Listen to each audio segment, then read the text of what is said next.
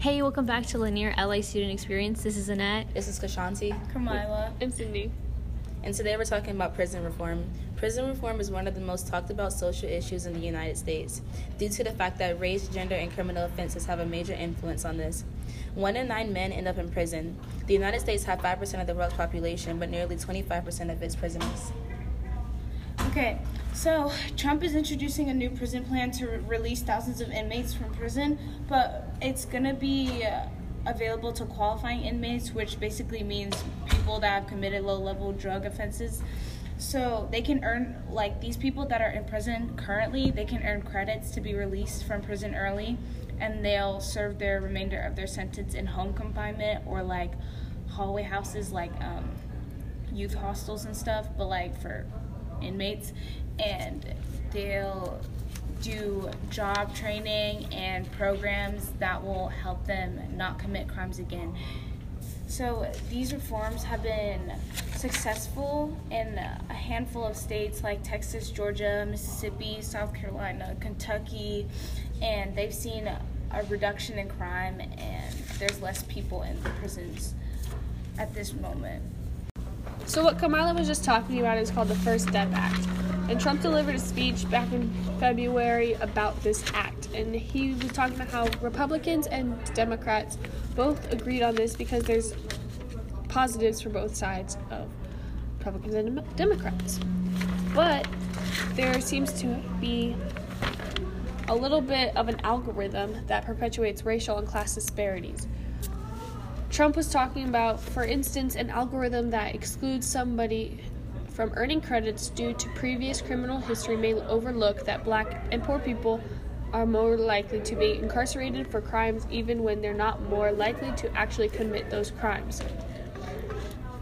He also said that the law excludes certain inmates from earning credits, such as undocumented immigrants and people who are convicted of high-level offenses. With that being said, undocumented immigrants aren't the only people targeted in the justice system. 1 in 9 men are likely to be in prison in the United States that were born in 2001. But however, only 1 in 17 white men are targeted to go to jail in the United States. In the United States during their lifetime. However, 1 in 3 Black men, about 33% of the people born in the United States in 2001, have a lifetime likelihood of imprisonment. 1 in 111 white women have a chance of going to jail, and 1 in 18 Black women have a chance of going to jail in their lifetime. With that being said, the first step in Trump's plan isn't really solving the race issue due to the fact that it's only taking a certain amount of people out of jail, which is the Caucasian people, and not really helping the Latino men and the Black men. Also, the offenses that most people go to jail for is the drug offenses, and that's probably leading to the overpopulation of the federal prison population. Within decriminalization drugs, many people are either for it or against it.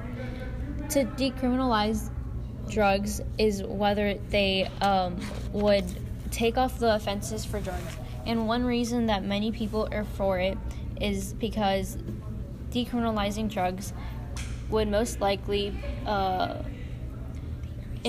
decrease the addiction rate, and other illegal drugs would go down. This is what happened in Portugal, and they have decriminalized some drugs for more than a decade. Another reason people would like to decriminalize drugs is because the justice system is not made to treat addicts. With that being said, there are also cons to decriminalizing drugs. For one reason, that it would cause many people to start experimenting, and that would be going against the whole reason that decriminalization would be put in the first place. Another reason to decriminalization would be bad is because it can lead to legalization to one drug and then decriminalization to another drug, and then the process could go on and on until they get into more hardcore drugs like heroin or meth. This is significant because it influences many citizens today, such as taxpayers and the families of people imprisoned.